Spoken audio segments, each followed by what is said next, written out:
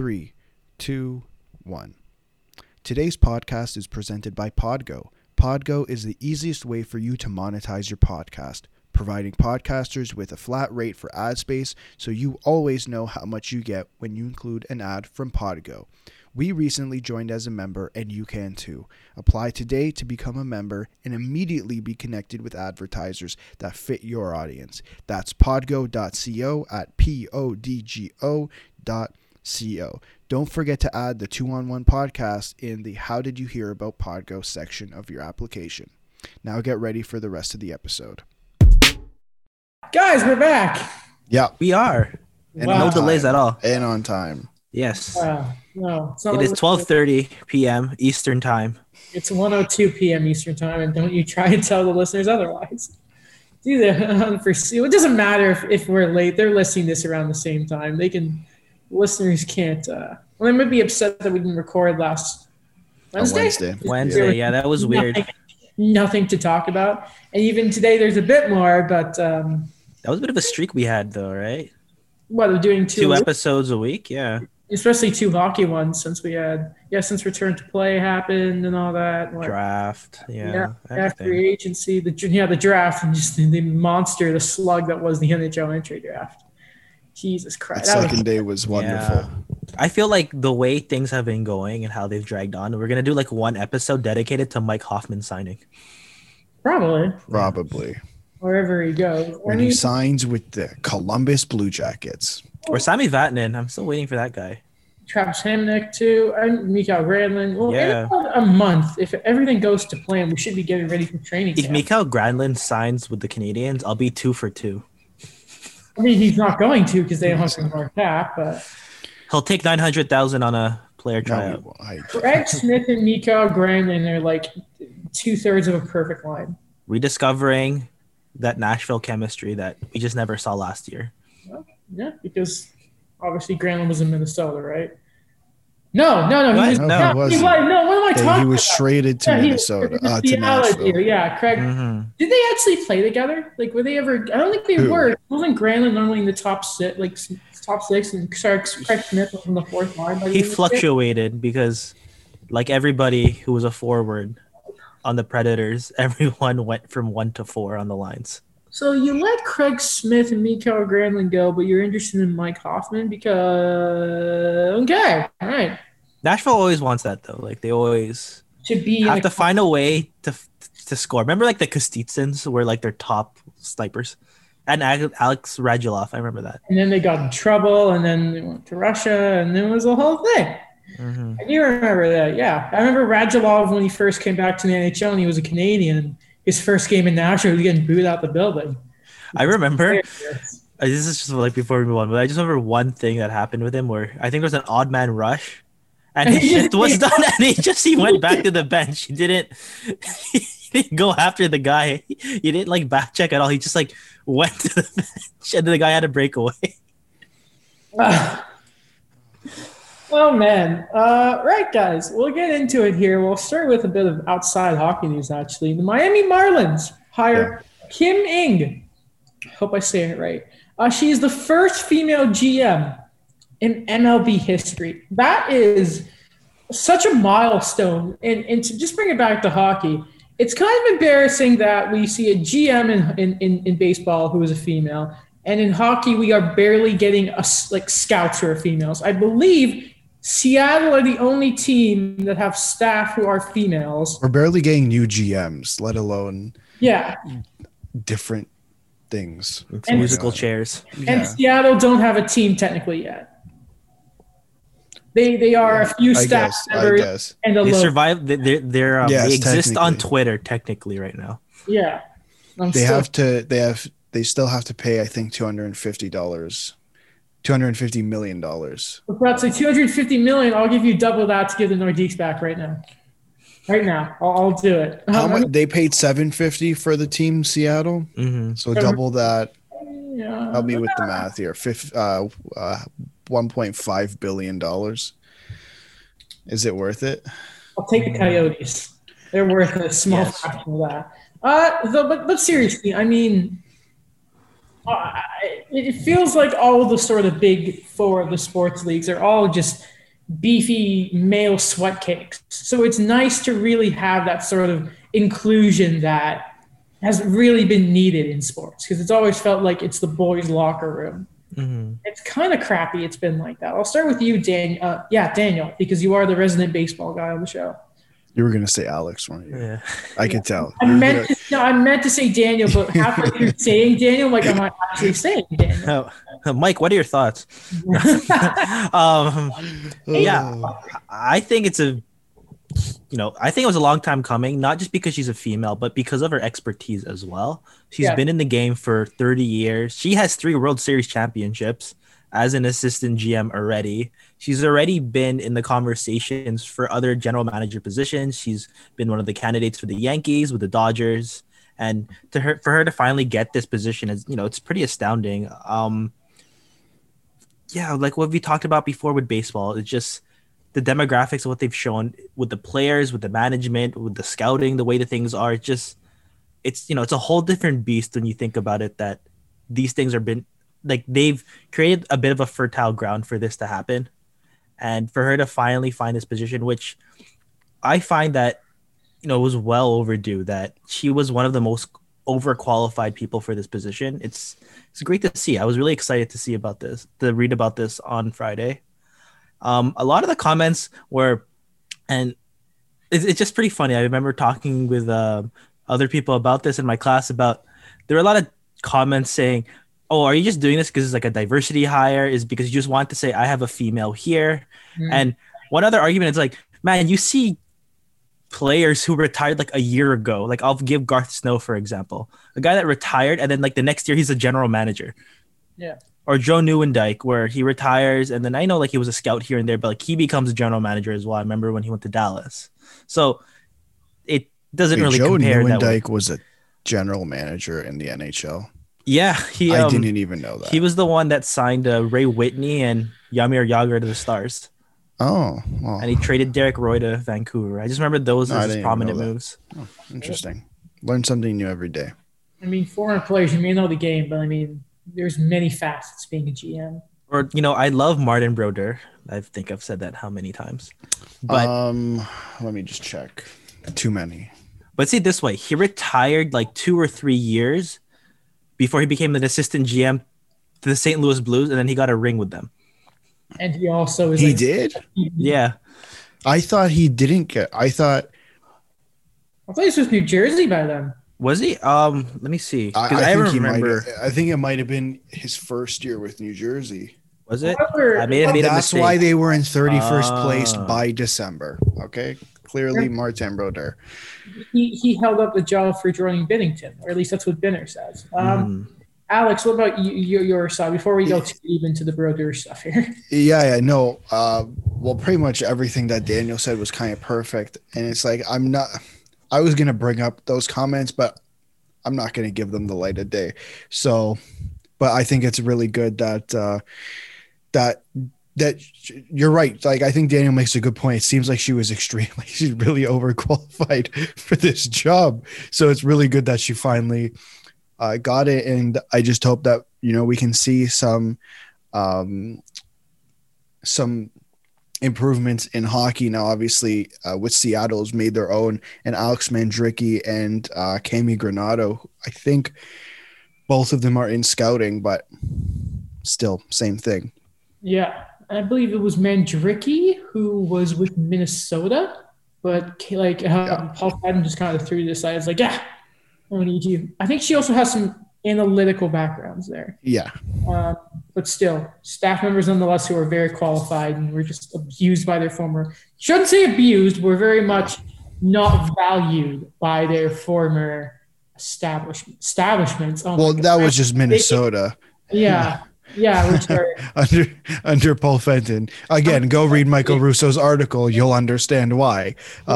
He joked about Winnipeg's defense taking but a single step forward. Minnesota took a single step to the side yet again.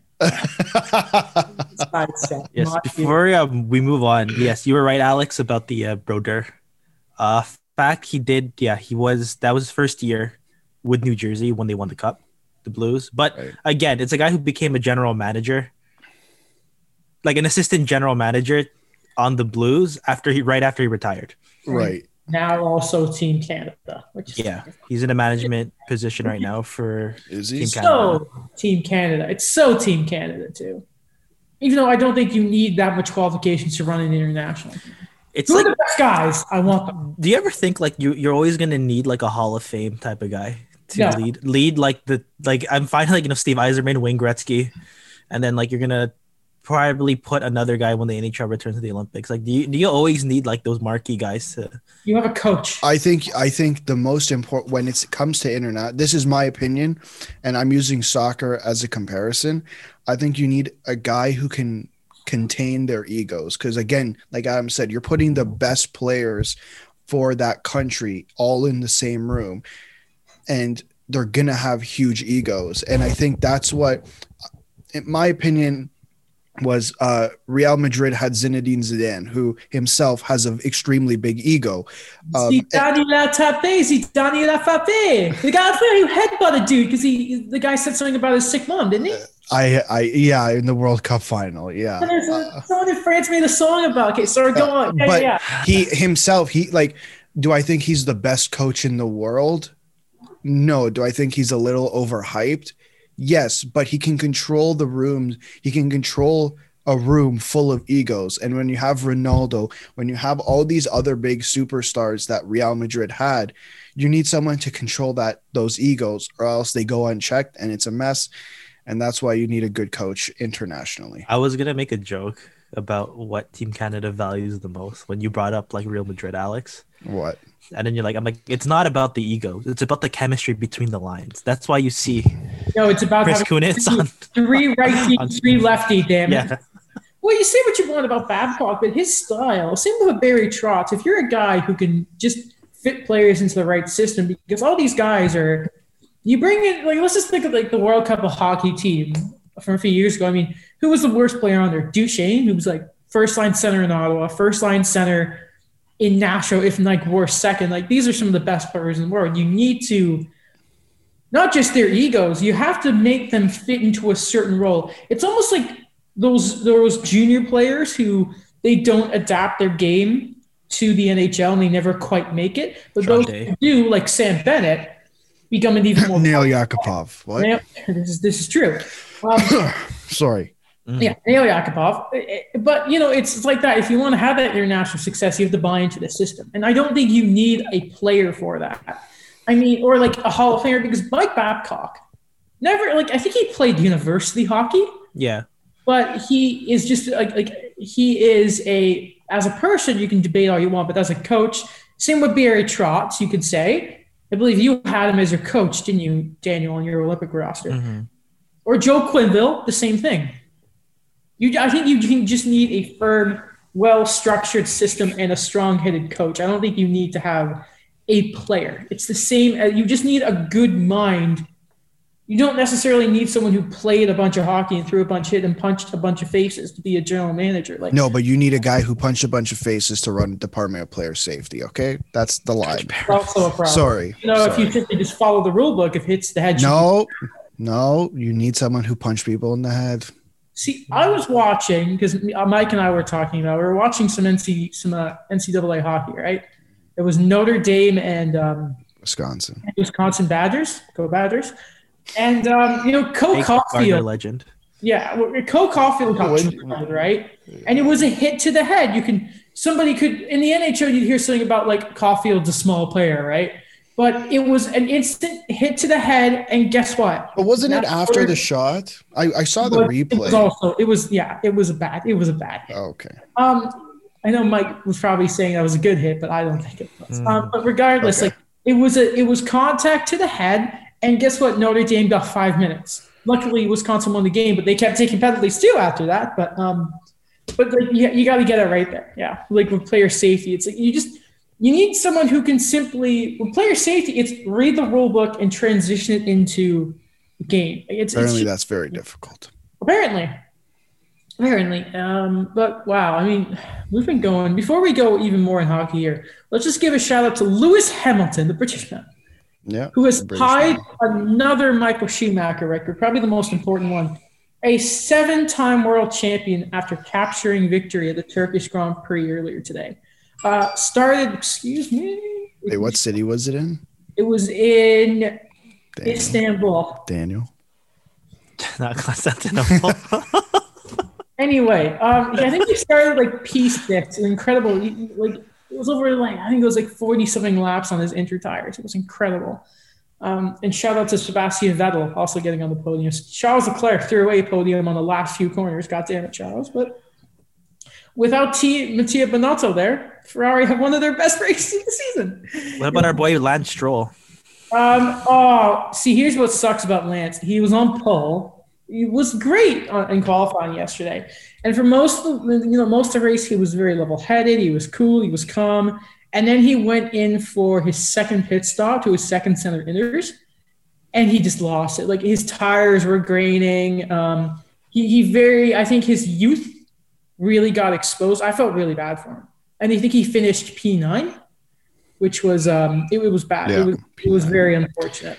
Daniel, but Perez, I think Daniel will like this very much. This was I believe this might have been the closest race that Albon was to Verstappen within 2 seconds. I think the only reason they were so close, by the way, was because each of them spun about 5 times each. They still recovered. See, these guys never give up. Sergio Perez brings home a cool P2, was second place that entire race. Cool, calm, consistent with Sergio Perez. And that Red Bull seat, my God, please give it to him. Or Hulkenberg. Yeah, someone. Perez. I don't know. I wouldn't take out Max Verstappen. Get out of here. Poor Albon. Poor Albon. He'll find his way. I hope he has the power of the Honda engine with him. Well, for much longer they don't. I mean, I don't know. His daily driver, according to Drive to Survive, is a Honda Civic Type R. Probably. Gotta love the guy. He just yes, you want me to be a fan of him, like on and off, like the circuit. Like, man, we don't hate Alex Albon. It's just. No. It's going to be frustrating if he gets the seat again because Gasly just didn't get a second shot. And then, this year, Christian Horner's downplayed Pierre Gasly at every corner. Every corner is Christian Horner. And it's like, man, let Helmut Marko be a dick in the media like he always is. Come on, Christian. I mean, you're married to a Spice Girl. What is wrong? Why are you in such a bad mood? You have donkeys. Wait, he is? I didn't know that. He's married to, what's her name? Oh, I forgot. Jerry. Oh, okay. Yeah. Help me. I'm just gonna search it up because I don't know who you're talking about. Yeah, she's just.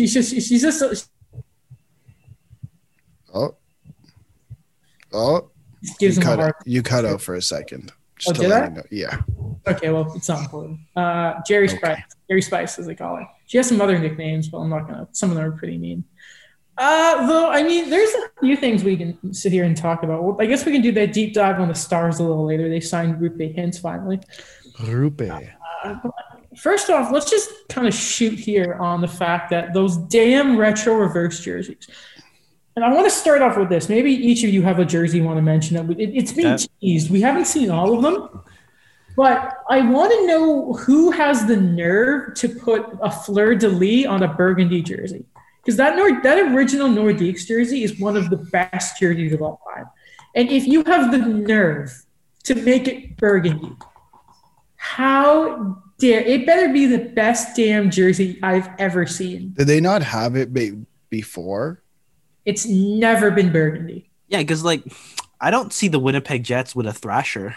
You don't on them. see Arizona with Winnipeg. Yeah. No, but did Colorado not have a jersey with that? Because my understanding is all these retro review jerseys are supposed to be based off of previous jerseys that the team has had. They have never in the Colorado Avalanche instance. Correct me if I'm wrong here, Daniel. You're a little older than us. But I don't think they've ever had any BS Nordiques inspired stuff in the burgundy. No, they haven't. I just remember the foot. Yeah, they've had but the foot is like a Yeti.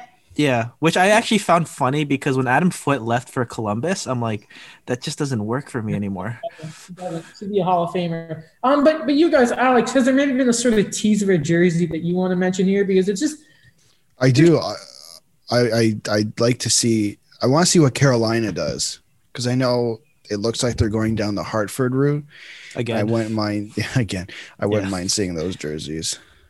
I will not say the Leafs. Okay.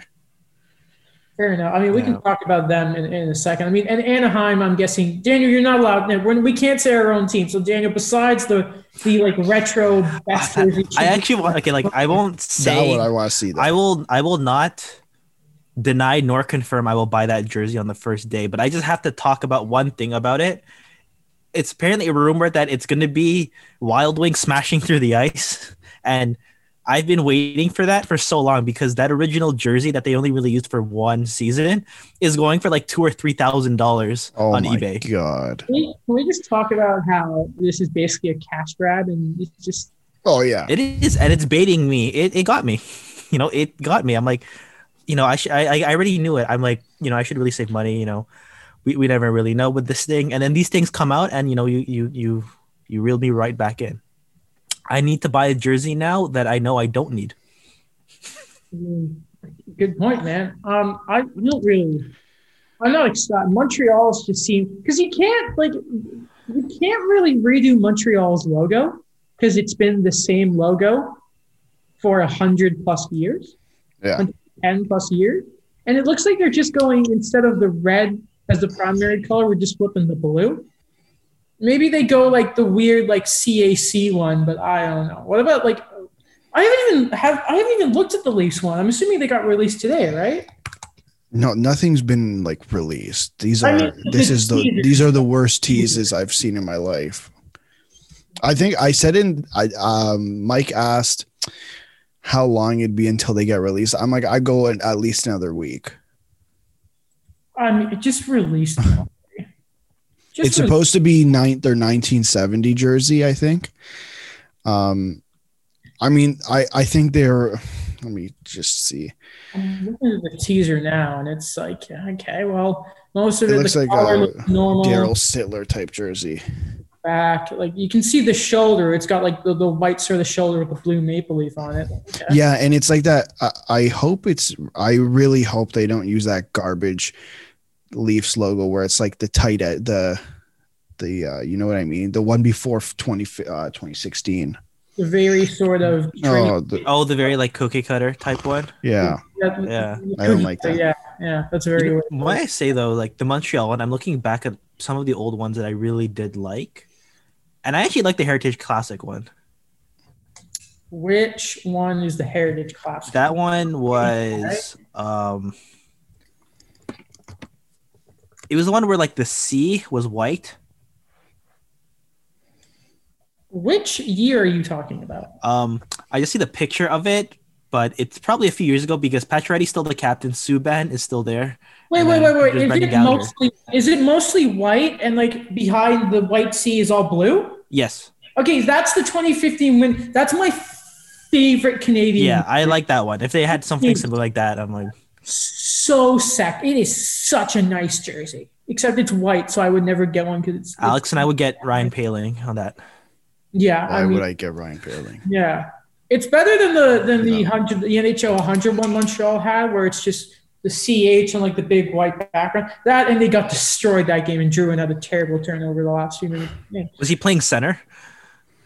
Probably. Might have been. I think he was. It was against. That was 5 years ago. My God. That was the same weekend when Melnyk was going on, but that's what started the whole Melnyk thing of like, yes, I might throw the team. Yeah. Remember that? Yeah, because no one was showing up to games. Yeah. Yep. And then the entire Ottawa fan base blew up, and they're like, okay, well, show up to games, and maybe he won't sell it to move the team. Funny idea. No. But let's hear it. When we are able to travel and, see each other within a 6 feet distance, not wearing a mask, and we actually eat in front of each other, we should do a 2-on-1 podcast vlog of us going to a Sens game. Sure.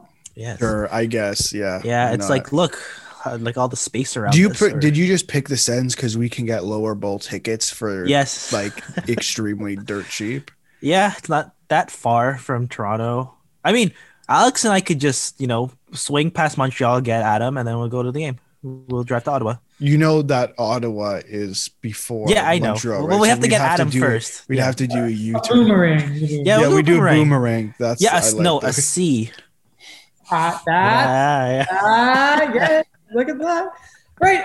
We were hoping for more exact details when it comes to NHL return to play for the 2020-2021 season. Sorry, god dang it. I saw Will Baldwin's tweet about the horse, the Flames horse. That's such a classic throwback to me. We're just gonna Well, I guess we can rewind. Oh, sorry. I just thought of Yeah. So if Calgary go back to their horse saying he's gonna go back to being a Flames fan, and then Riley gave him crap for it, which is really funny. You say it's like this is such a 2020 sports. See, the retro jersey hype is baiting everybody. Oh, of course. Whether or not you cover basketball exclusively or not. Taking a shot at the at Monsieur Eye Opener. No, it's just like I know, like Will is like an expert with basketball. It's just kind of, I don't know. It's very maybe it's just for me, like for me the nostalgia strings are there where when you see one guy look back on his childhood and say like, man, like I have to get this jersey now, even though like he doesn't always watch hockey. Like it's it's a great thing. Like I've had people message me about the Mighty Ducks jersey, and like these guys, some of them are not even hockey fans. Yeah. They just remember like the Ducks tweet, like they tweeted just the patch of the Mighty Ducks with the teal behind it, and then everyone went nuts. Yeah. Right. So like I haven't seen Vancouver's, but I don't think they're doing the black jersey again for this theme. That grew on me. Which is a crime. Yeah, I really like it. No offense to the blue and sort of green, but I mean, no offense, but it's just not as good as the other jerseys. Or the Orca. Or I had a mini stick growing up, but it was a goalie mini stick, and it was a Luongo one with the Orca on it. And I love Orcas. Random story about the Orca. So you remember Zellers? Stop at Marineland. Yeah. Remember Zellers? Yes. Yes, that was great. So I remember throughout my whole childhood, up until like I went to high school, before they closed the Zellers near my house. That was the one at Center Point, Alex. Yeah. Young and Steels. Yeah. There was a Mark Messier toy on the Canucks from like the 90s that just never sold. It was always there. But I'm like, in my head, I always thought of Mark Messier on the Rangers or the Oilers. I'm like, wait, this guy was on Vancouver? I can do you one better, Daniel. If you go to there's Sport Check, the one at Hillcrest Mall. This is a few years ago. Full price, Dion Phaneuf Leafs jersey. This is after he was traded with the C. Full price. It's the added money for the C that kept the value up. I mean, I think hockey players value the C's a lot more than we do, to be honest. I love it. We should do a deep dive of like just buying these things and like finding them. All right, can we claim that as a tax thing? Yes, we will. Okay, maybe. Cool. But that is an expense as well for the mics and that. Right though. If it's okay with you, Daniel, I'd like to. Yeah, sorry. Just the when you say buzzwords for retro, throwback, it just gets me going. That's where we just like I need to talk about these things. Yeah. Retro reverse. Reverse nostalgia, like Mighty Ducks. I like how they stole our title, and they just changed one word. It's kind of. I'm just saying. We had retro review first. I know. I'm just saying. You also gotta love. I completely forgot what I was going to say. Never mind. Okay, we're moving on. Okay. You just love to see it. You love to see exactly. Yeah. Yes. We're going to go look at a Scott Burnside little article here from The Athletic. I'm going to read you a few snippets here. We're going to go through when it comes to return to play. Nothing is set in stone, but we're inching closer and closer and closer to some details here. I'll just read you little snippets and we can talk about the most important stuff. I'm not going to read the financial things of owners paying kickbacks because I don't think that's very interesting to talk about right now, though it is very important, but it is very boring to listen to. This isn't a math class, so I'm not going to put people through that. Right, so the big question that's really been around is how many games are going to be played. So I'll just read two little snippets of the article here from Scott Burnside. Quote, one longtime league executive said he thought the NHL would go for 48 games, but other sources have said the number is too low in order to fulfill responsibilities with broadcast partners, both national and local, plus sponsors. I dropped a pen. Multiple sources on Thursday's call felt that the number would have to be between 60 and 70. Now, a big reason, and this is me, I'm stopping with the article here, that we can't really look for an 82-game series is A, the schedule is already compressed enough, and B, the Olympics.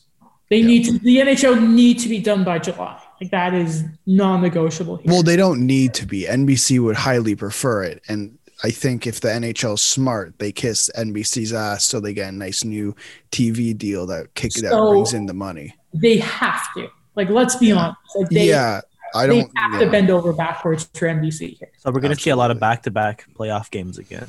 We're going to see a lot of back-to-back regular season games. We're going to see teams with 4 goalies.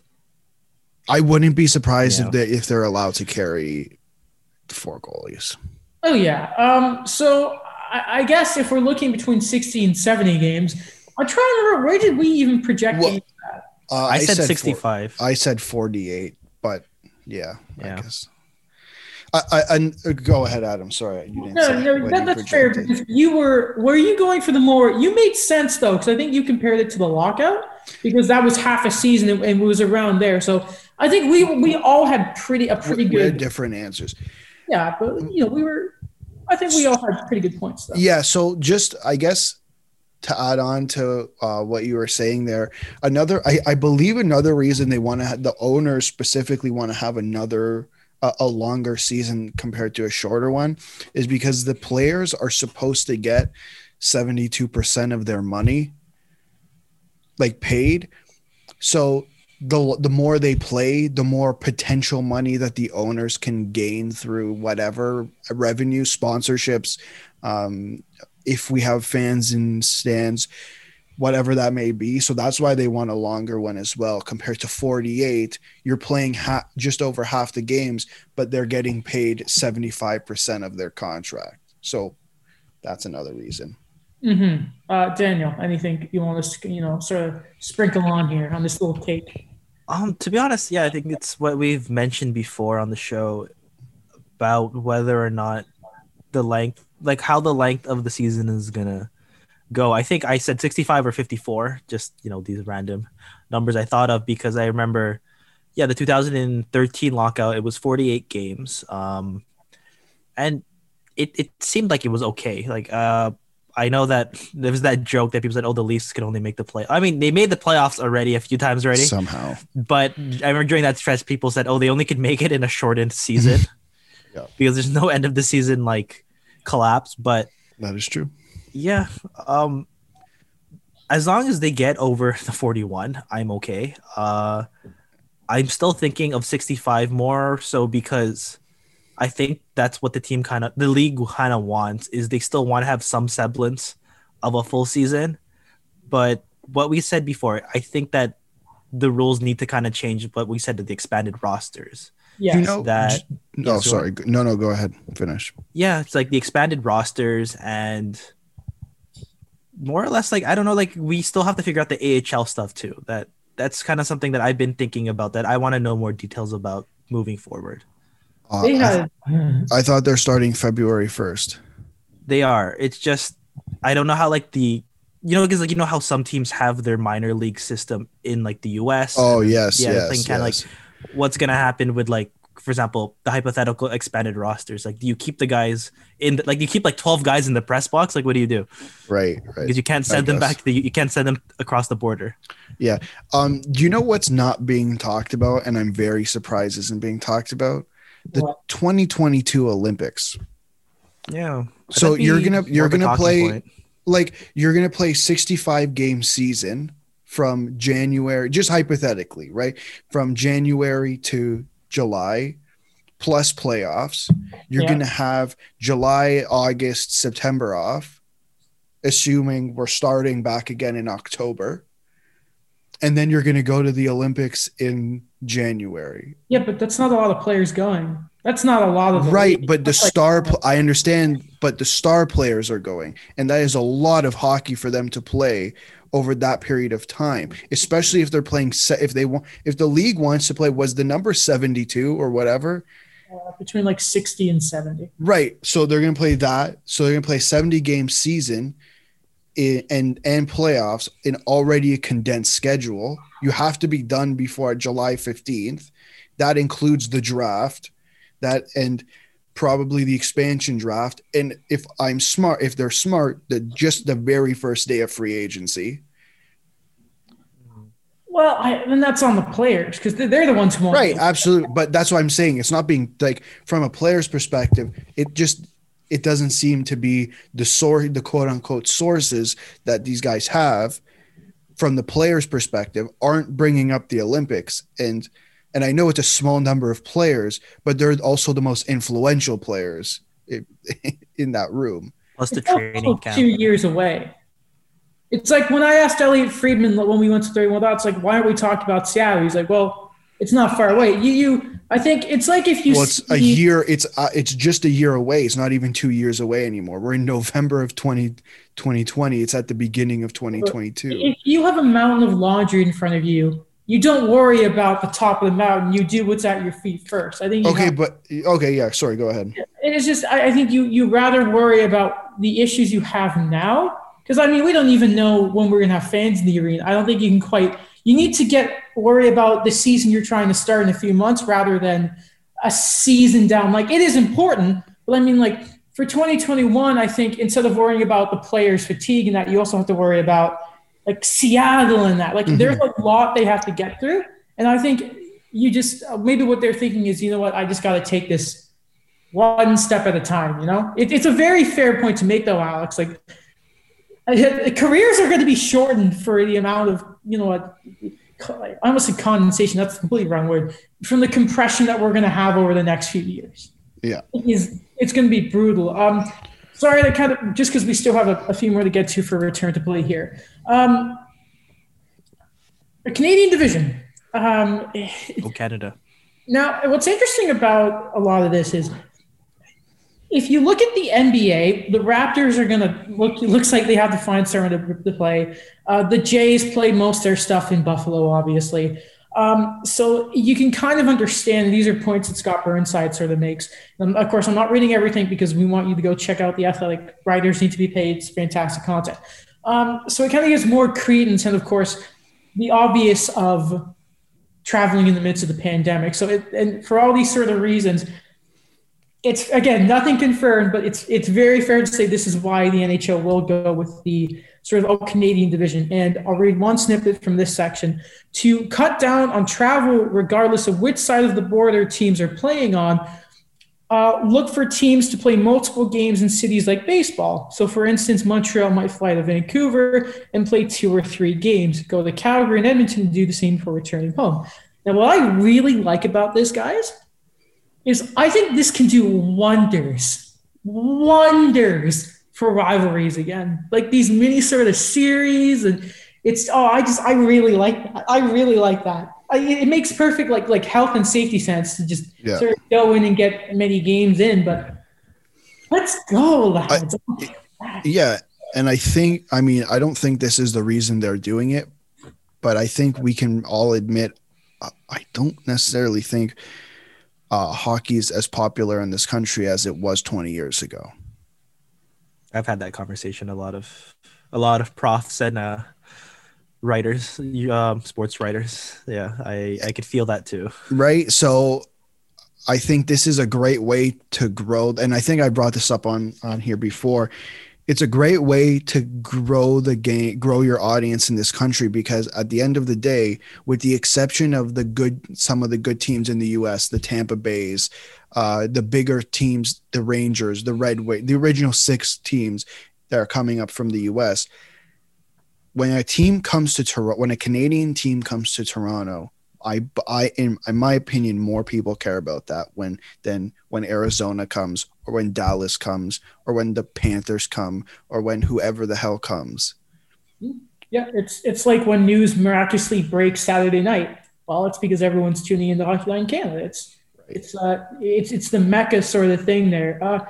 Daniel, you're a baseball guy. What do you kind of see that a baseball sort of mini season series can really do? Like, do you really get that hatred even if it's the regular season in the series? Like, make sure I'm not sort of overshooting here. No, I think it makes perfect sense, especially based on how the restrictions are going to be.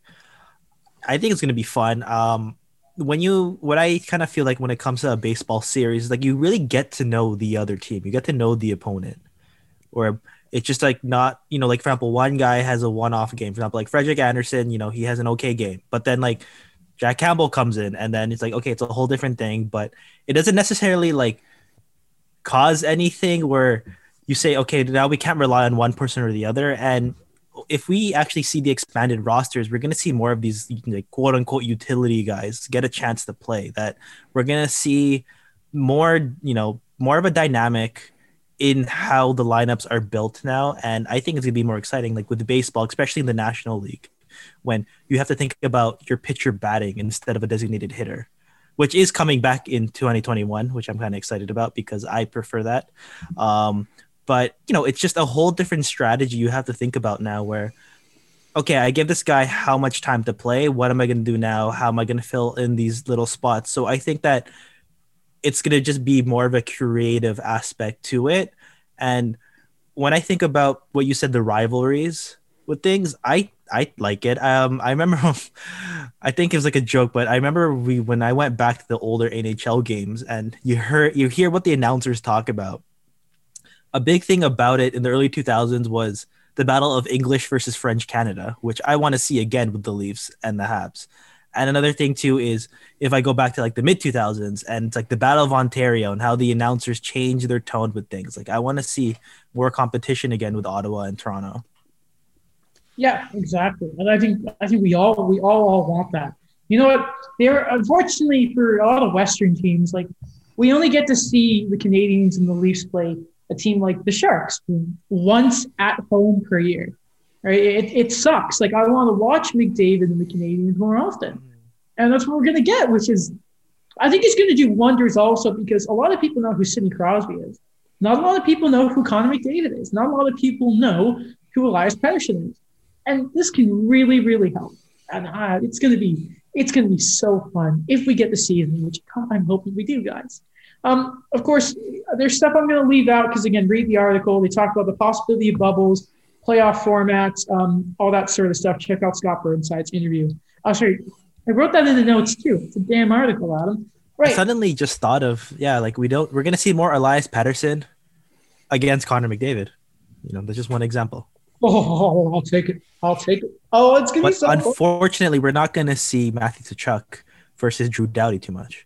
No, but we're going to have Tkachuk. We're going to have Tkachuk and Cassian. Yeah. The Oilers and the Flames they're not going to make it in, like, if they make it into the playoffs, they're not going to go far because they are going to kill each other over the season. It is going to be amazing. Oh, it's going to be, oh boy. Oh boy. Who is excited? We got two little articles I want to look at also from The Athletic. We're going to look at the agent survey and front office rankings. Which do you guys want to check out first? Front office. Front office? You good with that, Dan? We're all good? All right. So this is Dom Luszczyszyn's annual article when he gets fans and the public to come rank and vote on the confidence of NHL teams, their franchise, their management. He looks at the ability of roster management, cap management, draft development, trading, free agency, vision. There's public opinion and the fan base's opinion. I don't know about you guys, but this is an article I look forward to every single year. And I don't read all of Dom's stuff. I'm not a huge fan of all of his stuff, but this article is always a banger. Coming in at number 31, guys, we won't look at every team, but I think we should look at the highlights. Yeah. And Dom does say here that timing is everything. the lowest ranking team in terms of confidence, guys. Who could it be? Who do you think it is? I know who it is, so I'll let Daniel I think guess. we already know who it is. Oh, okay. Have you guys both read all of it? No. I No? know, Okay, but that's good. the way you No. framed it, we already know. Like, we've talked about this how many times? You know, like, even It's obviously- Arizona. yes, Yeah. you just keep losing draft picks. They lost their first through fourth round picks this year. They drafted the Mitchell Miller situation, which we have covered extensively. What's really interesting about this is the sort of rating, I believe, is a scale of like 0 to, I think it's 4 or 5. Just to look at the comparisons, you either go to, I believe it's up to 5. So the scale of 0 to 5, 1 to 5, whatever you want to see it, the Arizona Coyotes, their fan base confidence is actually lower, which I find kind of funny because it feels like you're always a bit biased to their team. Their fan base had an average score of 1.4. Good God. Oh, Draft and Develop Oof. actually had the highest score at 1.6. And when it came to, because I feel like everyone still thinks the Coyotes can draft well, when I think, I don't know if they can. yeah, So who have they drafted? Barrett Hayden, Yeah. And who? Lane Keller. Braden Keller, Christian like- Fisher, OEL. Christian Dvorak. Okay, wait, so let's just go through those names. Keller had one good season. He's been underwhelming since. OEL, okay, great. A Christian Yeah. Fisher. What is Christian Fisher, though? Middle He's a- six. Does he move? Yeah, I mean, like, it's no, character guy, you know. I'm not, Good I'm character not guy arguing. gets pucks deep. I won't argue that they are good. They're great at drafting. I don't think they're I'll good at say that. drafting.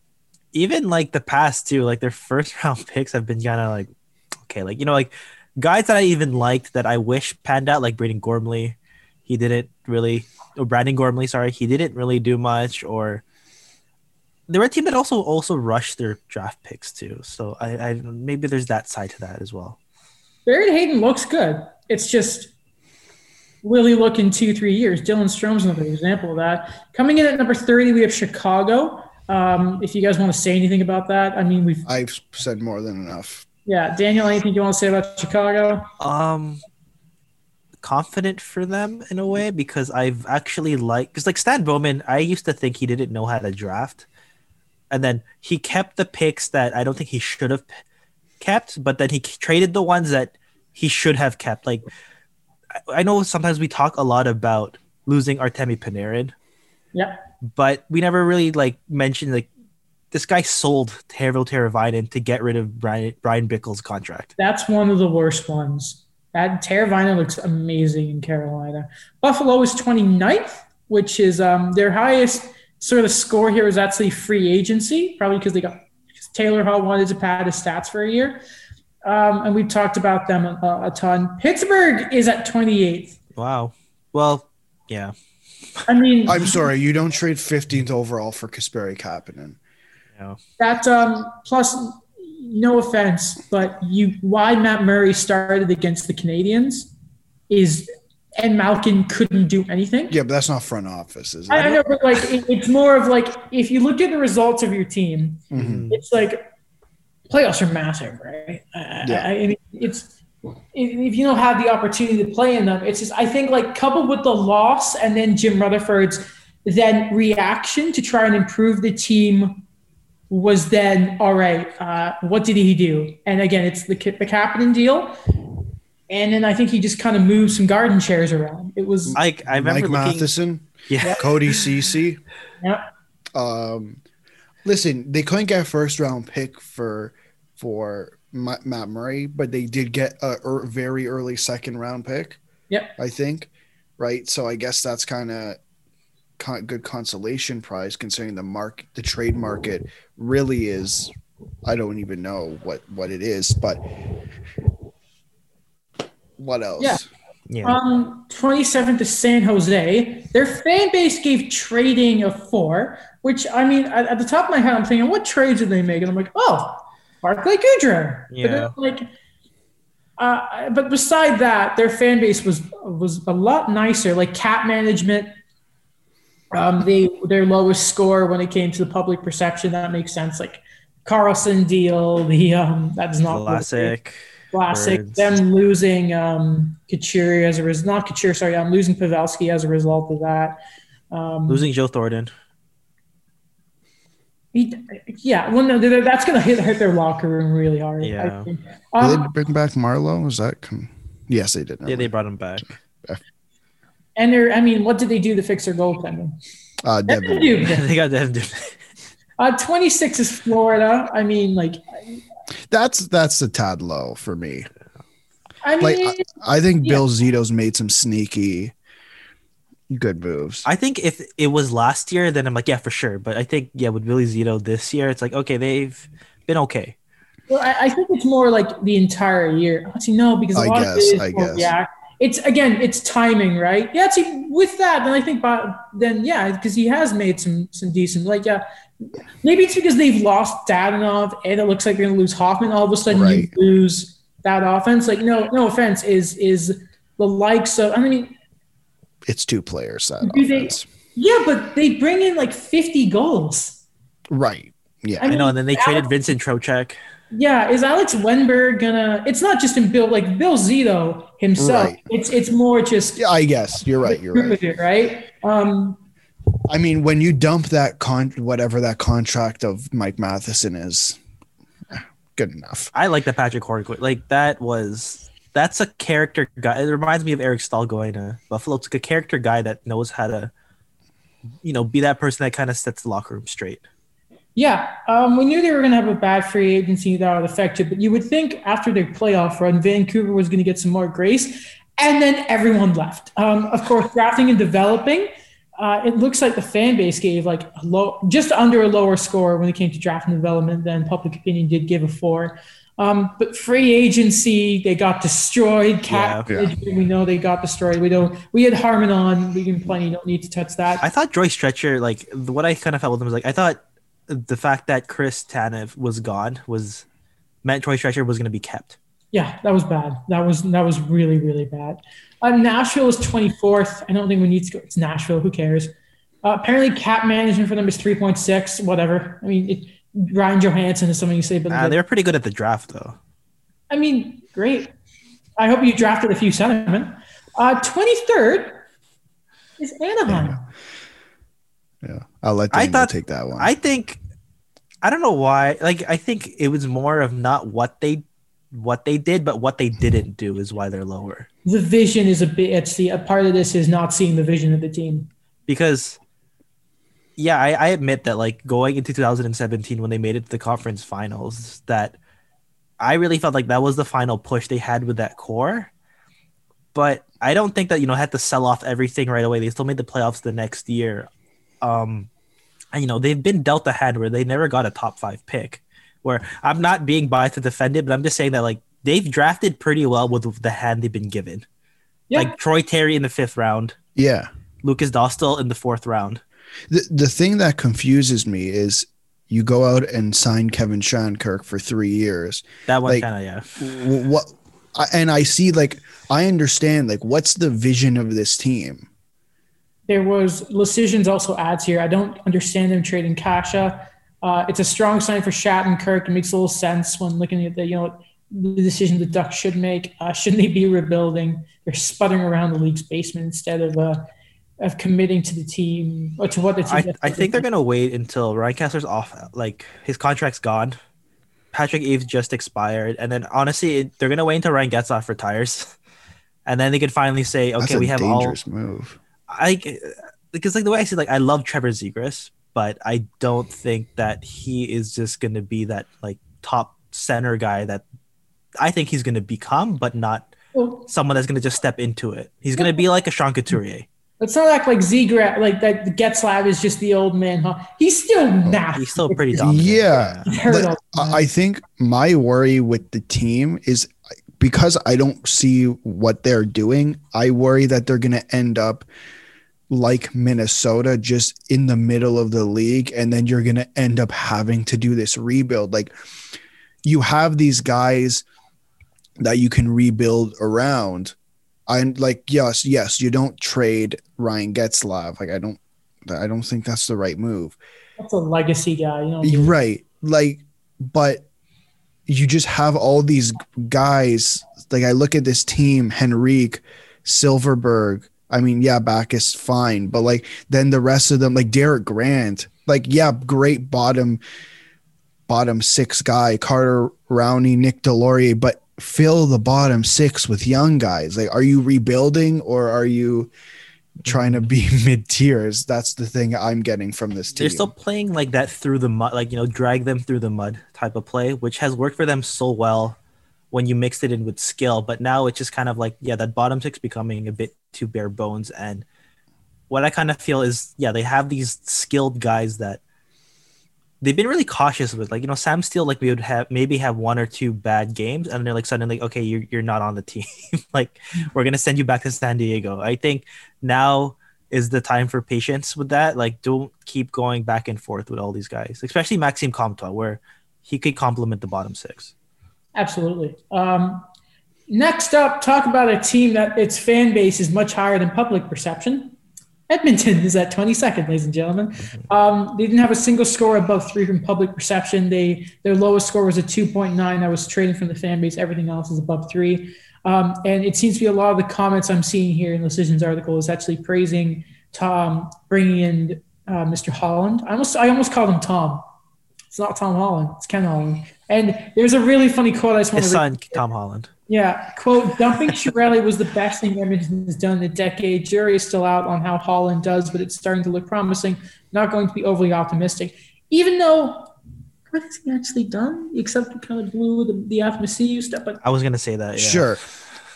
I think with anything is better than Chiarelli. I mean, yeah. Right? I think that's a really low bar to put, but so I do give some credit, I guess, to Holland. Like I think prior to the pandemic, I think Edmonton were going to make the playoffs, and I think adding an Athanasiou and adding Mike Green would potentially be good moves. And I think hopefully you would have brought back Athanasiou with a rising cap. But again, that's not the world we're living in. The issue I have with this team is, again, what were the main things that were wrong with this team? Defense? All right, technical difficulties aside, the weather is kind of crazy in Ontario for the two lads here. But Alex, you were going on about deadline deals for Edmonton. Yeah, I think what Ken Holland did at the deadline was good, considering they needed depth wingers or depth forwards. And, it doesn't hurt to get a depth defenseman. It's really unfortunate that Mike Green didn't go to the play-in. And it's unfortunate that he decided to retire and they couldn't qualify Andreas Athanasiou because the cap didn't go up. But what he did in the offseason in my opinion, didn't fix the issue with this team. Mm-hmm. They didn't fix the issue with defense. You brought in Tyson Barrie because Oscar Klefbom is going to be out for the next season, and you need a power play quarterback, but Tyson Barrie isn't good at defense. Like I thought we figured this out. They just sort of leaked goals against Chicago in the play-in round. Right. So they didn't fix that. And then instead of addressing their goaltending issue, they went out and brought back Mike Smith after failing to get Markstrom. Mm. They really swung and missed there. Daniel, before we realized when the call lagged out that it stopped recording, I'd ask you your thoughts on Edmonton. So try again. Right. Yeah. I agree with Alex where, running it back with Mike Smith is going to be really questionable. It's something that I think that they should have refreshed with the back end already, especially with Tyson Barrie as well. I still like the guy, but for the responsibility he's going to get in Edmonton, it doesn't look good to me. It doesn't look like it's going to be something where he's going to excel in that primary role as a power play quarterback. Like we didn't see it in Toronto. He started to lose it in Colorado, where it was a bit more of a controlled system. And now I think Edmonton is going to put him there for the sake of putting him there.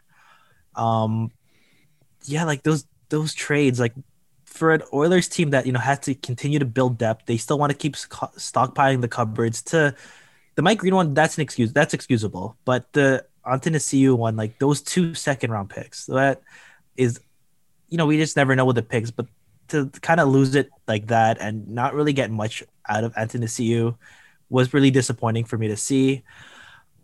The one silver lining I had, and I mentioned it before, and it was Kyle Turris. I think that he needed a new environment. He's a pretty solid depth center, and he's someone that may surprise you, I think, with the Oilers, that, he's going to be somewhere where he doesn't have that huge contract expectations anymore. He's not in the team like Nashville where, they're kind of scrambling to kind of think like, is our window closing? I think that he could kind of pace himself, especially with Draisaitl and McDavid taking, and Nugent Hopkins here and there taking most of like that center time. So yeah, I think Kyle Turris, something positive out of this offseason for the Oilers. Yeah, just to build off of Daniel's point quickly, I wouldn't say Ken Holland's offseason was a failure. Like, I really liked Dominic Cahoon and Kyle Turris as signings. I think it brings the forward depth. But they have Connor McDavid and Leon Draisaitl. Their issues were never offense. Their issues were always defense. And I feel like they failed to address that properly. And they haven't signed Ethan Bear yet either. That too. And I believe they're over the cap. Right. We'll just go through the next sort of 3 teams really quickly here. Ottawa, up from second last in the previous season, is up to 21st. Good for them. Strongest point drafting and developing. I mean, what a wicked draft. New Jersey, after swinging and missing after being the kings of the offseason last year, are at 20th. And then Calgary, we'll do a little talking point here. Free agency, people were kind of low on, I guess, the sort of Tanev getting a bit too much money. Markstrom's contract might be a problem in a few years. But Calgary, they're one of the quotes here is talking about how, according to the public, the Flames possess by far the most ordinary front office, which is a team that is sort of struggling to take that next step. I don't think you would like to hear that said about your brain trust. You don't move the dial too much with how they are. I think that a lot of people remember when we were talking about, like, are they going to trade Johnny Gaudreau? I think like the Flames are just kind of like, we're pretty settled where we are. If I just make one point about New Jersey and Ottawa, I think that's been great for them, but just don't touch anything. Like, develop your guys. Like, just don't move anything around, and they'll be okay. Okay. I feel like you were calling out Eugene Melnyk there. I'm just saying. Just to comment on Calgary, this is just my prediction. If the Calgary Flames fail again this season, Brad Treliving is fired, and they don't blow up the team, but one of Monahan or Gaudreau are traded. I think it's fair. Trade Monahan, not Gaudreau. I'll do that. Well, Gaudreau is a first line center. Is Sean Monahan a first line center? No. Is Elias Lindholm? No. I think Elias Lindholm is a first line. Like, he could be a first line winger. It's just they could be like very good second liners. It's just in center. I mean, like Alex is obviously when that line was first put together, when it was Monahan, Gaudreau, and Lindholm, it was fire. But truly, they never caught that lightning in the bottle. 18 is Minnesota. The fan base, interestingly, are extremely high on really Bill Guerin and what he's come into.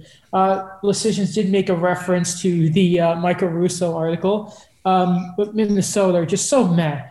The team I really want to talk about here, 17th. Take a guess who is 17th. And it feels like especially the fan base is a lot lower than the public, except cap management, which we're in the middle of. And this team might surprise you. Philadelphia? Is it? It is an Eastern Conference team. Is it a team that is close to this podcast? in a way. It's not one of the main three, but okay. In a backward sort of way. This is a team that is close to our hearts, not in a good way, but it is there. Oh, the Boston Bruins. The Boston Bruins. Okay. They're 17th. The fan base cannot stand the idea of drafting the development. Very critical on free agency. I think it's really the Torrey Krug stuff, that sort of saga, and the fact that they have not replaced his sort of offensive ability. And I mean. Right. I wonder if there are questions about the secondary scoring because, unfortunately, Andre Kasha never scored a goal. Mm-hmm. But I think maybe that's the concern. But I don't think it's going to be a surprise to anyone next year if Craig Smith can pot 20, Kasha can do 20. Maybe those guys sort of pick it up. But I mean, there are I don't know if this is just me seeing this.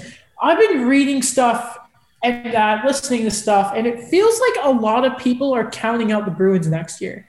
And I don't know if that's a very smart – I know I joked about Bergeron falling off next year. He's not going to. Oh. But are people being way too harsh on the Bruins?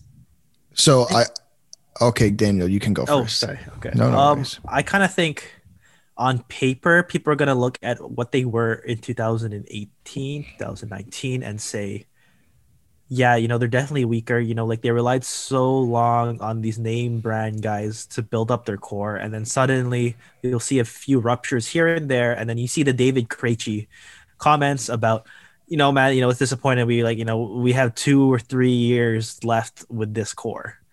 And to me, what I kind of think is they kind of know that, they are still a pretty reliable team, but, the pieces are not there anymore. They're not in a way that and I may eat my words, I don't know, but I think with the second wave of their prospects, they just don't really have that guy. I could kind of say, yeah, that guy is going to fill in what they lost with Torrey Krug, what they lost with, what they have offensively. Like this is a guy that's going to help them get to where they need to go. And then the David Pastrnak injury, that's just something that's just a huge blow. That is a very good point. But, man, Boston fans they got some high standards there. They really do. 16th, sorry, did you say something else? No, I was just going to say, I think there's more than one thing than just a Torrey Krug thing. I think especially that fan base is really down on Tuukka Rask because of what happened. And I'm not going to use the word I was going to use. They're just not into it. And Patrice Bergeron's a year older. Okay. And Daniel made a really good point. Their next set of prospects, because of how good they've been, their next set of prospects aren't necessarily as good as Bergeron, as good as Marchand, as good as the rest of the crew. So, you bring in Craig Smith, you bring in Charlie Coyle, you bring in Andre Kasha. What are they supposed to be alongside DeBrusk and Pastrnak, your next set of guys after, especially Bergeron, because he's 3 years older than Marchand. Marchand, I mean, I'd argue has a few more years left. I don't know what are we expecting from Patrice Bergeron? The guy's literally injured, and it's and for good on him, obviously, because he's 35 and he is still the best. Sorry, I don't know what beeps, and he's still probably the one of the top, if not the best two-way center in the game. Mm-hmm. How long can you expect this man to be that at the age of 35 and punctured lungs and broken ribs and arms and legs? The guy's on pins and needles. Without Pastrnak, he's going to play 36 minutes, 37 minutes. Probably. 16th is the Islanders. Big criticism is cap management and free agency. We've talked about that before. Same with Winnipeg at 15th. The biggest thing with them is free agency. I guess maybe they wanted a good defenseman. 14th, though. I'm happy that this team is at 14th because they have been at the bottom for a few years now. The Montreal Canadiens are 14th. And it seems to be where faith mostly is drafting and development, both from the public and the Canadian. Funny enough, for drafting and developing, the Canadians and the public have the same sort of view. Roster building, public gave a 3.3. The fan base themselves went 3.9. A team that good reviews on both sides. The fan base has been especially high on, and I think it's because just like some of the moves that they made just made the fan base just so happy that maybe they are going a bit much here. Sort of the stuff Dom says here is a lot of faith comes from Bergevin's trading, because he just seems to make these moves where you're like, there's no way this is going to work out, and then they do. And it's just, and drafting and developing, of course, we've talked about it, has been a bit of it. I still love that Toffoli signing, by the way. Hello? Oh, am I here? Are we all here? Hello? I am here. Okay, I was scared. Yes. Last thing, just I like the Toffoli signing a lot. I'm still a huge fan of it. Not because I got it right, but just because I like the player. Question. Yeah. And I've been thinking about this the last couple of days. Is Marc Bergevin good at making low to mid tier trades, but when it comes to the high end trades, it doesn't always work out? Well, let's think about that. Well, I'd say the biggest trade he's ever made is beyond a shadow of a doubt Weber and Subban. That has worked out, but then on the other side of that coin, oh boy, Jonathan Drouin better be good this year, because Sergachev is a freaking god. But then those are his two big ones, right? And he will look at the Shea Weber deal, and you see the player that Shea Weber is, and the guy who's turned into your captain. But then you look at, until sort of this free agency, the issues that have been on the left side. And then you have to sort of like high-end deals. He himself would probably say, I've done better. But it's kind of split right now. It's 50-50. Then there's lower-end moves. The Galchenyuk for Domi worked out fantastic. Domi sort of lost his place on the team. The Danault trade to get him was amazing. So, but when we don't know what's like with Josh Anderson. So mostly his moves have worked out. But for the big ones, it's been 50-50. It just right. It feels like if Romanov can really pan out, then you kind of have this idea of you start forgetting about it, about like the Sergachev deal. But again, Weber's worked out, and that was a move that if it didn't, Bergevin would not be here today, which is lucky. So I think you got to give him credit on. But listen, when his trades so far, I'm not hating any of them. Maybe it's because I love Jonathan Drouin, but like Weber's been so fantastic for this team. Hopefully you see what Anderson turns into. But when Domi was here, he was a completely different player than he was in Arizona. So, and again, he robbed another great move. He robbed the Oilers of Jeff Petrie. Yeah. Imagine that team with Jeff Petrie right now, the Oilers. So, and I would actually say his bigger moves, because Petrie is, when Weber has been down, has been one of the best defensemen in the league and very sort of underrated. Like offensively, at least I'll say. Defensively, Petrie's not the best. They made Buffalo look like idiots.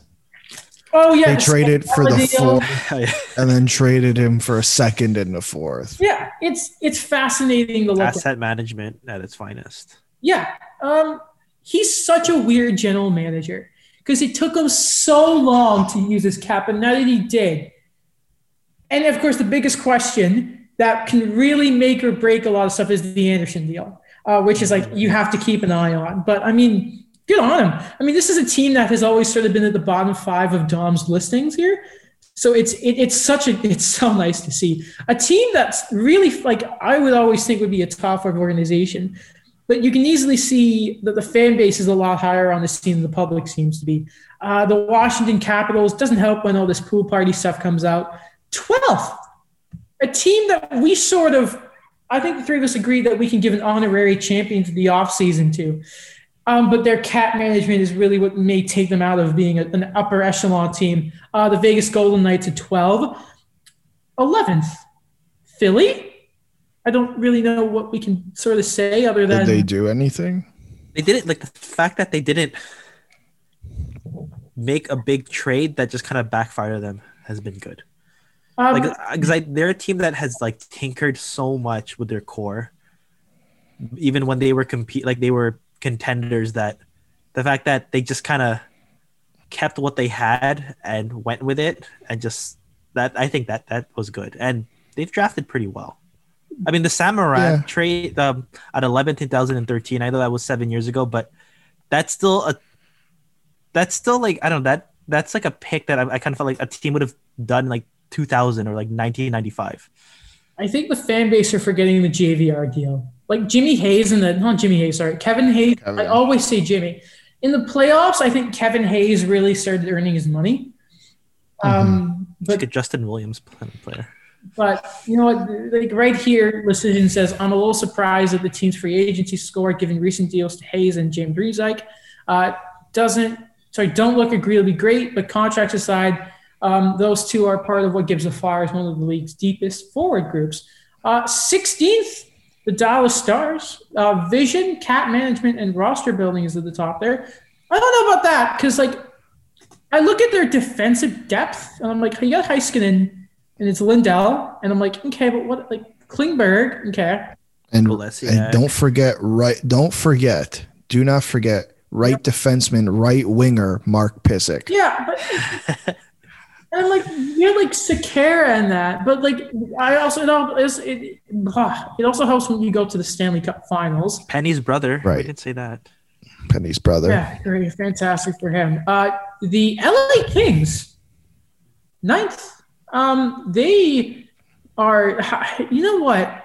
I'm looking getting at gems in the draft.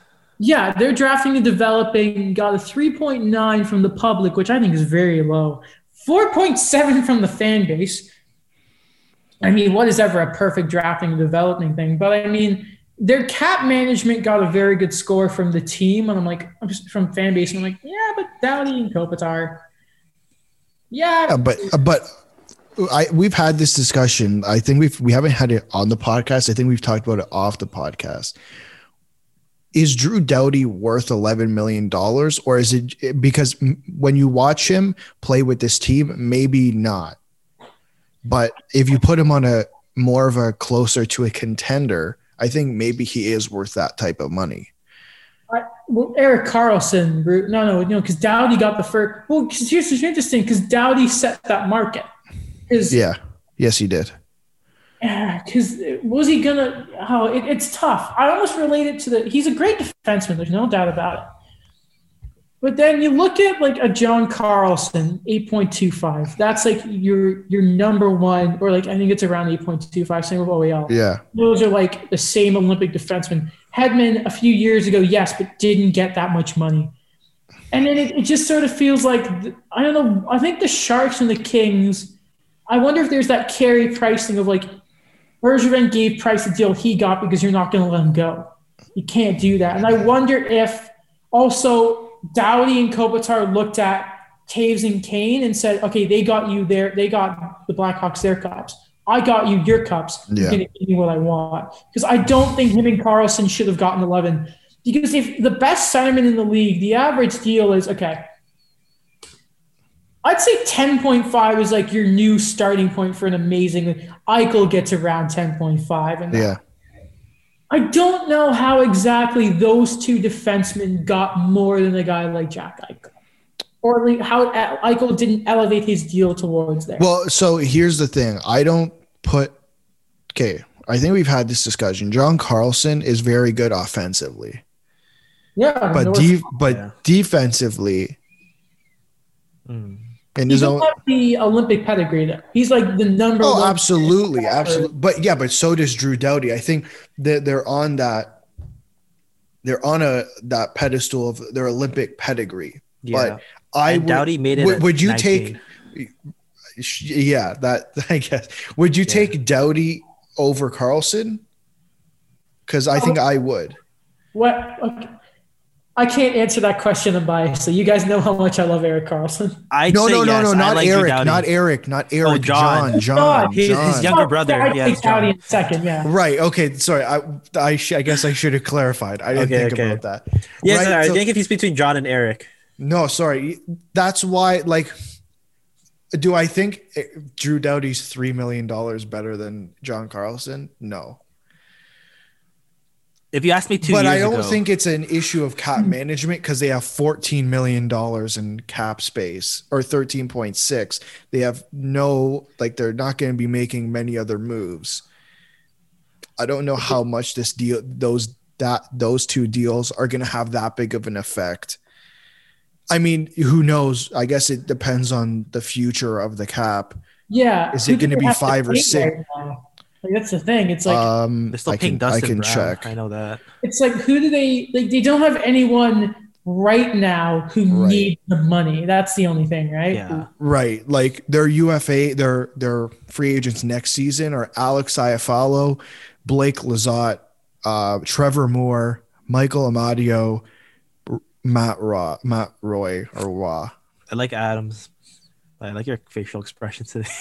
Watch the YouTube version to get my opinion on those players. Like use my face and saying guy. Yeah, they're not going to make a lot of money, right? Right. Like I don't think they're the guys that need to get paid aren't really in the NHL yet, right? Like Turcotte, Arthur Kaliev, Tyler Madden, Quinton Byfield.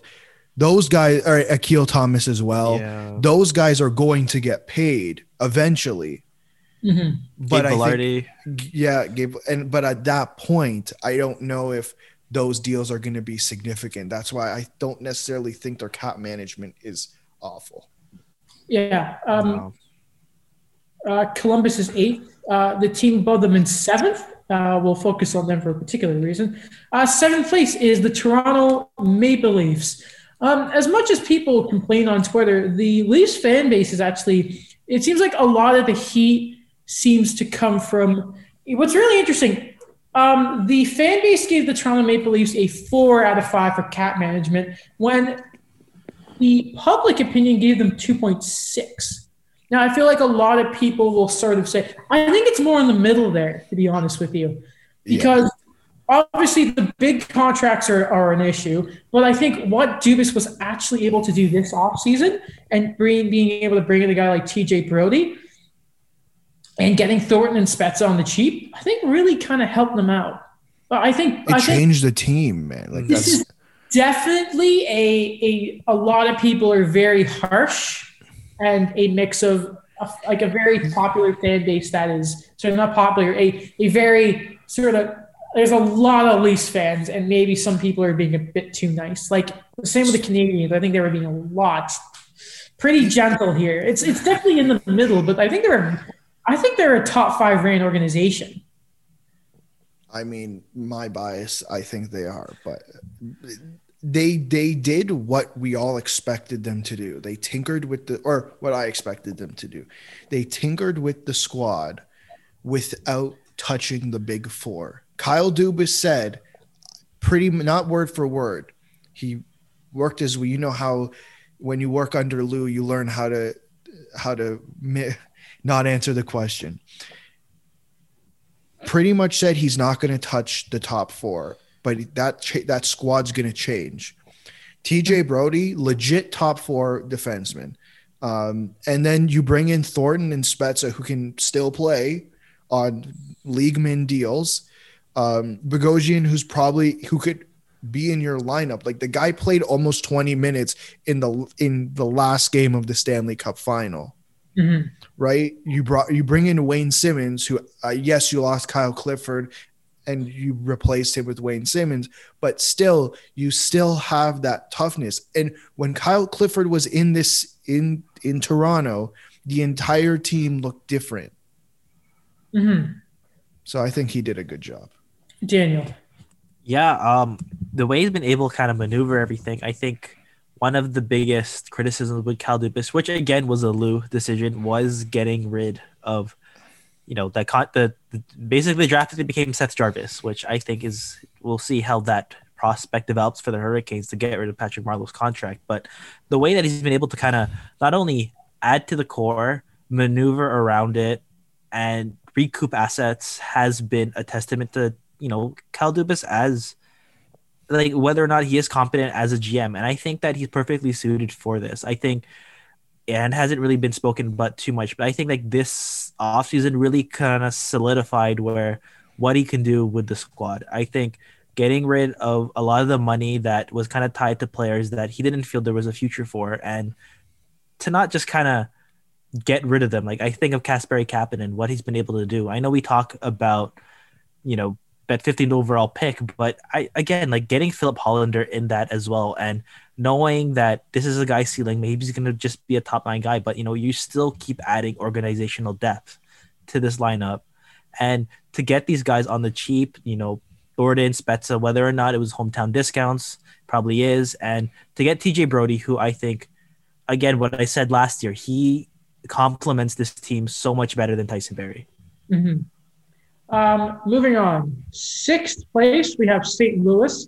I thought they may be a bit lower. Maybe, they take a hit from Pietrangelo, but one of the comments here says that with Krug, it showed there was always a plan. The Rangers are 5th. No, we're going to move on here just because we have the Rangers. Because I really want to stop on number 4. Detroit. 4th place, a 4.0 average here. Vision was their highest score on both ends because, ladies and gentlemen, Steve Yzerman is the thing. Right. When you have Steve Yzerman, your vision's 5 out of 5. 2020 vision, as they say. Yeah, cap management was another good score. Probably like the Mark Stahl deal, utilizing as a weapon. Free agency. The fan base especially is extremely, extremely confident. Yeah. There's this sort of like comparison of last year to this year also in the article people should check out. Oh, boy, it's great. Yeah, I think he's been pretty sneaky with everything he's been able to do, Steve Yzerman. What you said, like getting a draft pick for Mark Stahl, who, he may not have the legs anymore like we were used to, or, his type of game not really fitting in anymore, but he's a guy that could come in and be a veteran voice. We just don't know. Getting those other guys under contract, they've been pretty good. He hasn't really overpaid anyone. And yeah, just like I said before, he's not tinkering too much with what he already has. He's just kind of waiting now until those bigger contracts just come off the books, until Detroit could really, make something now of a foundation from those draft picks. Mm-hmm. Carolina's 3rd because Carolina. Tampa are 2nd. They just won the cup. And number 1, can there be no doubt? Joe Sakic and his Colorado Avalanche, 4.6 out of 5. And their lowest score from the public is 3.9 from free agency. Maybe the goalie, you can kind of say, is the one thing there. Their lowest score from the fan base was 4.0 from drafting and developing. Oh, my. Can I share my screen right now just to mention this? I'll just quickly, I don't want to show too much of the article. I'm just going to show the graphic here. Yeah. And it's like, oh, my God. What an infographic. Wow. The Process RSJ would be proud. I know. Balancing out that text with infographic. I love it. So basically, what I think these numbers here are, so they were 1st in vision, 1st in trading, cap management when it came to a public opinion, and a fan base, the most competent cap management, and trading. Wow. Oh, color. We did our deep dive, and we kind of went on all about them. I know. I've said enough about Alex Newhook. Yeah, man. Hey, when there was rumors about Tatar and Petrie getting traded, I was like, yeah, go get them. All right. It was Newhook and Graves, right? That's who we were talking about? Yeah. Oh, and Martin Kaut. And Connor Timmins. Yeah. Yes, and all of them. Just give me everyone. Give me McKinnon for him. Why not? All right. Do we want to see the player agent and reps one for next episode so we're still a little light on stuff? Or sure. Yeah, I don't mind it. All right. Let's get nuts. We love The Athletic, but, we got to space out the love. Yeah. Well, they are awesome. Who doesn't love The Athletic? No, I don't know. I love The Athletic. People who don't like good sports journalism. Exactly. Yeah. Hey, are we good then? Well, we have to do the deep dive. Oh, God. Yeah, we do. Come on. Oh, my God. Yeah. You're just about to end the episode with no deep dive. Yeah. Anyone who's listening who is a Dallas Stars fan is now tuned out. Yeah, they're like, man, what are these people? Just they're so biased against the Dallas Stars. Yeah, well, you guys lost in the finals. Straight up disappointed. I'm trying to click the Dallas Stars on cap friendly, but it was okay. So, we'll start with the goaltenders then, because we always do. They got Anton Khudobin back. Yep. Khudobin. Khudobin. Khudobin. They got Antoine Khudobin. Khudobin. Went on. And it's really, I didn't know this about that Khudobin deal. Is now Ben Bishop and Antoine Khudobin expire in the same year, 3 years from now. Yep. I didn't realize Bishop makes less than $5 million. Oh. I think he was already 33. Yeah, him and Khudobin are only a year apart. Wow. Yeah. Well, yeah. I mean, what do we want to say about the goaltending other than we all saw what Khudobin did in the playoffs, and we all know what Ben Bishop is like when he's healthy. Can he do it again? Yes. Wait, Yes. Bishop or Khudobin? Khudobin. I think they can both do it. I think they can. Yeah. Yeah. I think you watch Khudobin's workload, though. Especially at the beginning of next season. Yeah. I imagine right now the guy's like, oh, I'll finally go home. Please. Yeah, honestly. Where's he from again? I believe. Is he not? Yeah, Anton Khudobin? I'm pretty sure he's Russian. No, he's I from think- Kazakhstan. He's from Kazakhstan. Yes. I don't even Do you know where. who else is from Kazakhstan? Who? Borat. Oh, what they're going to say Nick Nick Antropov, Leafs Nick legend. Antropov too. That was the second name in my head. I knew that. Where is Kangastan? Technically, well, he was a Russian citizen, but Evgeny Nabokov was born in Kazakhstan. technically. Yo, I'm looking at. Well, he was pictures. born when it was USSR, was it not? Yeah. Was he not? Sounds like Kangas Khan, the Pokemon. What? What? Kangastan sounds like the Pokemon Kangaskhan. Yeah, it's a normal type. It's kind of like a kangaroo. It has like a little Kangaskhan like little pouch. Sure. I'll just agree. Yeah. They also re-signed Esa Lindell 5 times 5.8. That's a lot of money. That is quite a bit of money. How did Or am I thinking of Rupe Hintz, who's at 3.15? Rupe Hintz? No, I think Rupe. I really like that deal. Yeah. Do you not like that deal, Adam? I think with Rupe Hintz is I don't hate Dallas' center depth, but with Tyler Seguin having a procedure which I cannot pronounce, I think is very important for those guys. And I mean, it's a different player, but we saw without Radek Faksa what Dallas was like. So anytime you can re-sign a centerman at a reasonable deal is a win. Yeah. On my books. They've been pretty good in terms of their forwards. I think that they don't have to worry too much because when I think about organizational depth, I don't think they've drafted very well.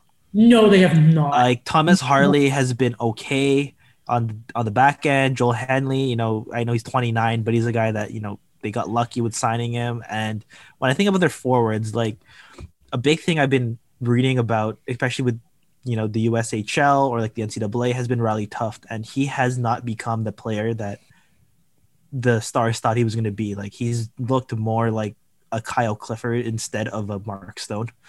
And I look at like Ty Dellandrea or like Jason Robertson. I think these are guys that they've kind of reached on in the draft and it just hasn't paid off. It hasn't become what they thought they were getting in these guys.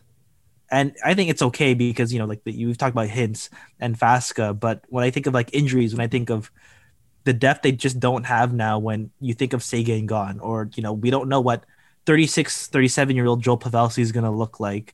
We don't know what Jamie Benn we're going to get next year. It's a lot to think about. Bishop, they signed. Khudobin, obviously, has been all over the league. Seguin, they traded for. Pavelski, they signed. Ben, they did. Radulov, they signed. Yeah.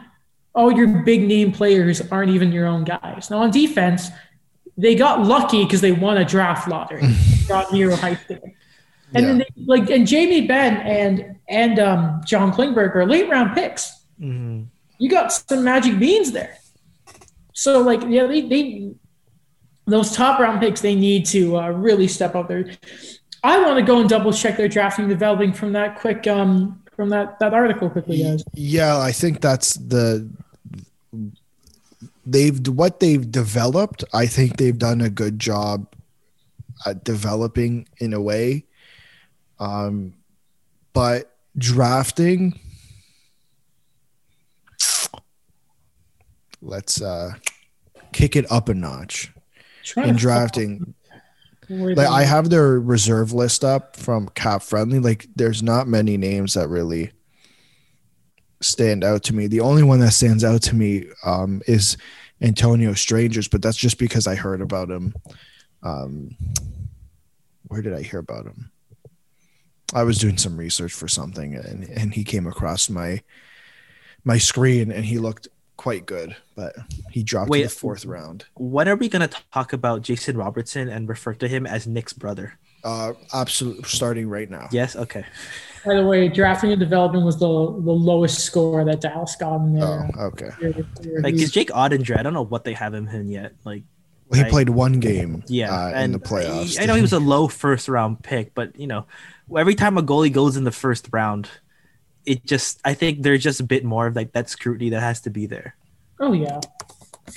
Well, Mike's a big fan of him, an NCAA guy. I think he's pretty tall too, which as a goalie is half of the requirements, to be honest with you.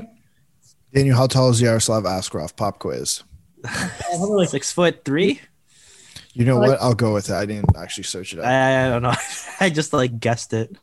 Good check right now. He is. That's useless. He's how tall? 6.02. Okay, I was one inch off. Close. Yo, by the way, in 5 games played, he is a shutout of 1.08 goals against average and a 960 save percentage. Hello, Nashville. In the KHL? Yeah, or Saint Petersburg. Yeah, okay, yeah, I know, but still, oh my god. No, he's oh my god. Spencer Knight, who? Who does he play for again? And I want to say Spencer Knight. I want to say he plays for Boston, like Boston U. But Spencer Knight, who is Boston College. Why did I say you? I'm an idiot. Oh Close. My god. You know what? Brian Burke would be happy about that. We miss one freaking day, one episode, and we miss it. Is he not playing? Because they haven't started yet. Oh, I think yesterday. According to Mike, made it seem like yesterday was the first day. So we're in Wisconsin before he played 2 games. Won them both. What's up? Shout out to Cole Caulfield. His brother scored yesterday as well. Does his brother play for? He plays on Wisconsin. Oh, that's nice. There was also another player that we have to remember who was a great goalie that played for Boston College. Who's that? Joe Wall. Really? Joseph Wall. What's up with him lately, anyway? Well, we'll find out if he gets playing time. Mm-hmm. Maybe if there's a 4 goalie rotation, like they start using goalies starting pitchers, we'll see. No. He's not. He's not going to touch the NHL. He'll play. I think Daniel's right that there's going to be more goalies in the NHL next year. I just think that's the reality of the schedule and situation. So didn't have a great first AHL season. So see what happens. So predictions for next year. Do the Stars make another run? No. I don't think they're going to make it to the Cup final. Will they make the playoffs? Absolutely. They run into Colorado again. I don't think the Avalanche are going to let that go by.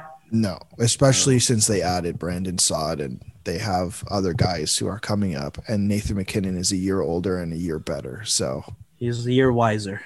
Yeah. Right. I mean, was there a player who could have done there was not a player who did more in that playoffs than Nathan McKinnon did. Like of everyone. Yeah.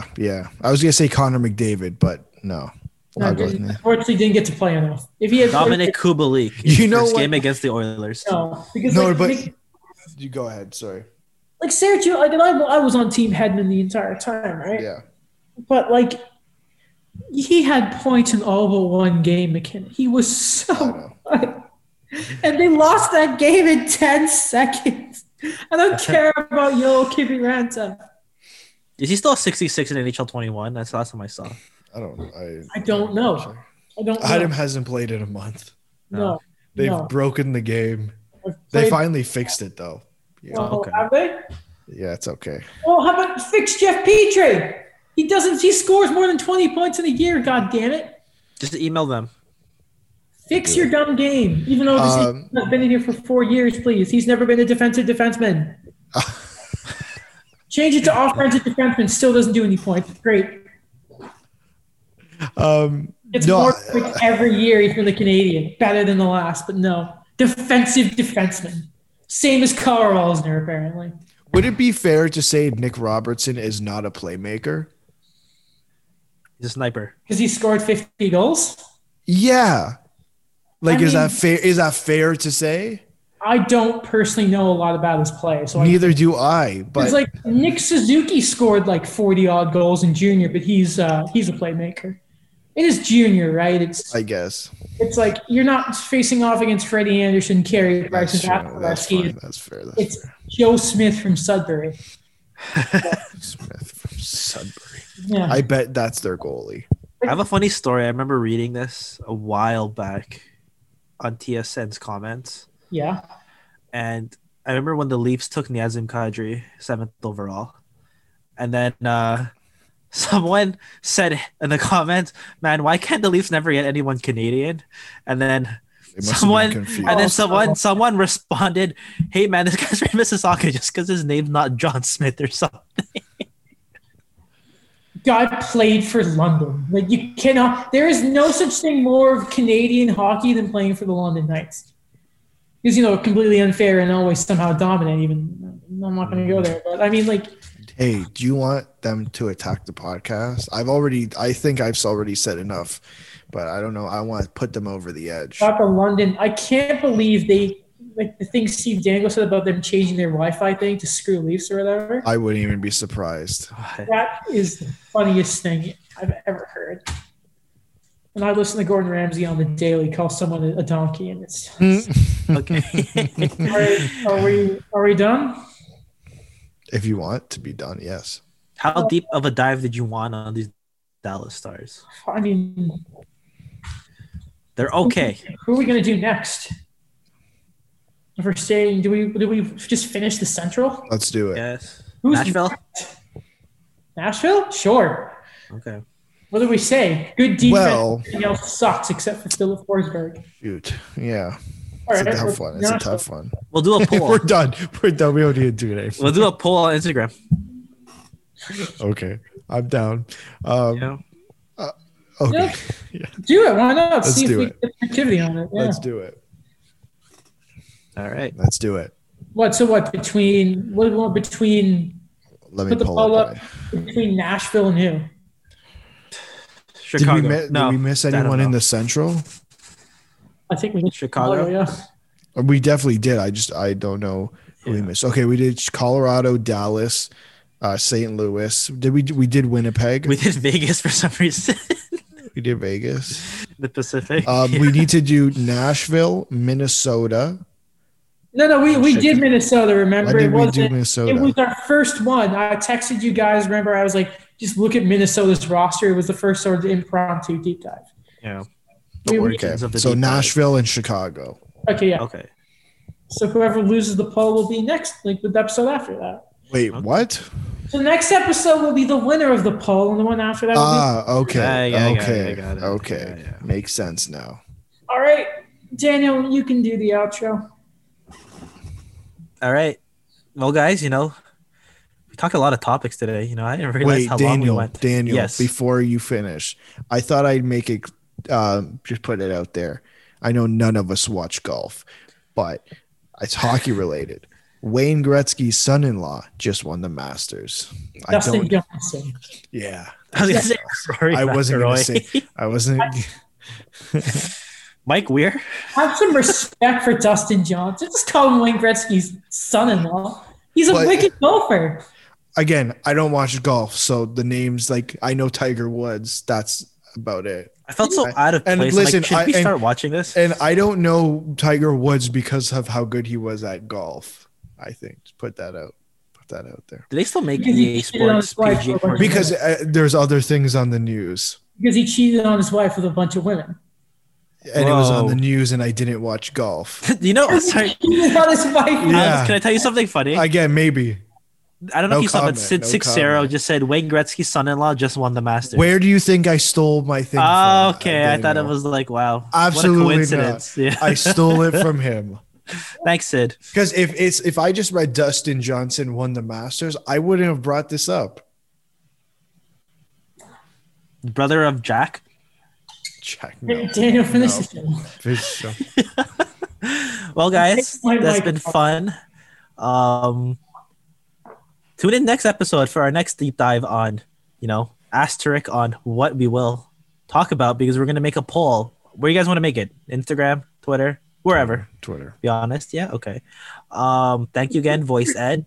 Always giving us a platform. Everywhere. Okay, put everywhere. And then count up all the polls. Okay. Thank you again, Voice Ed, for always giving us this platform. We are eternally grateful for you. Be sure to check out Adam's YouTube channel. When are we going to see the next video? Sometime when the Canadians do something, or probably in a few weeks when I do like a line projection. Even though I've done it on the show, just make a video out of it soon. Right. Cool. Yes. So, aside from this, we're doing a lot of great projects here and there. Alex is perpetually a guest on many great shows as well. So be sure to check it out whenever he reposts it. We will continue to keep talking about hockey. We will find the angles that other places have not been looking at as we continue on in this off season. We will keep on going. If you liked what you listened to, please give us, a rating on Apple Podcasts. If you didn't like it, you could tell us why. We will actually acknowledge your comment on the show. So, there's that. Yes, instant feedback right there. So that we're listening. Want to see Daniel clear frame glasses? Go check out the YouTube version. Yes, of course. Check out our reactions to everything we kind of said about on the YouTube channel. So, listeners, we love you. See ya. I respect them.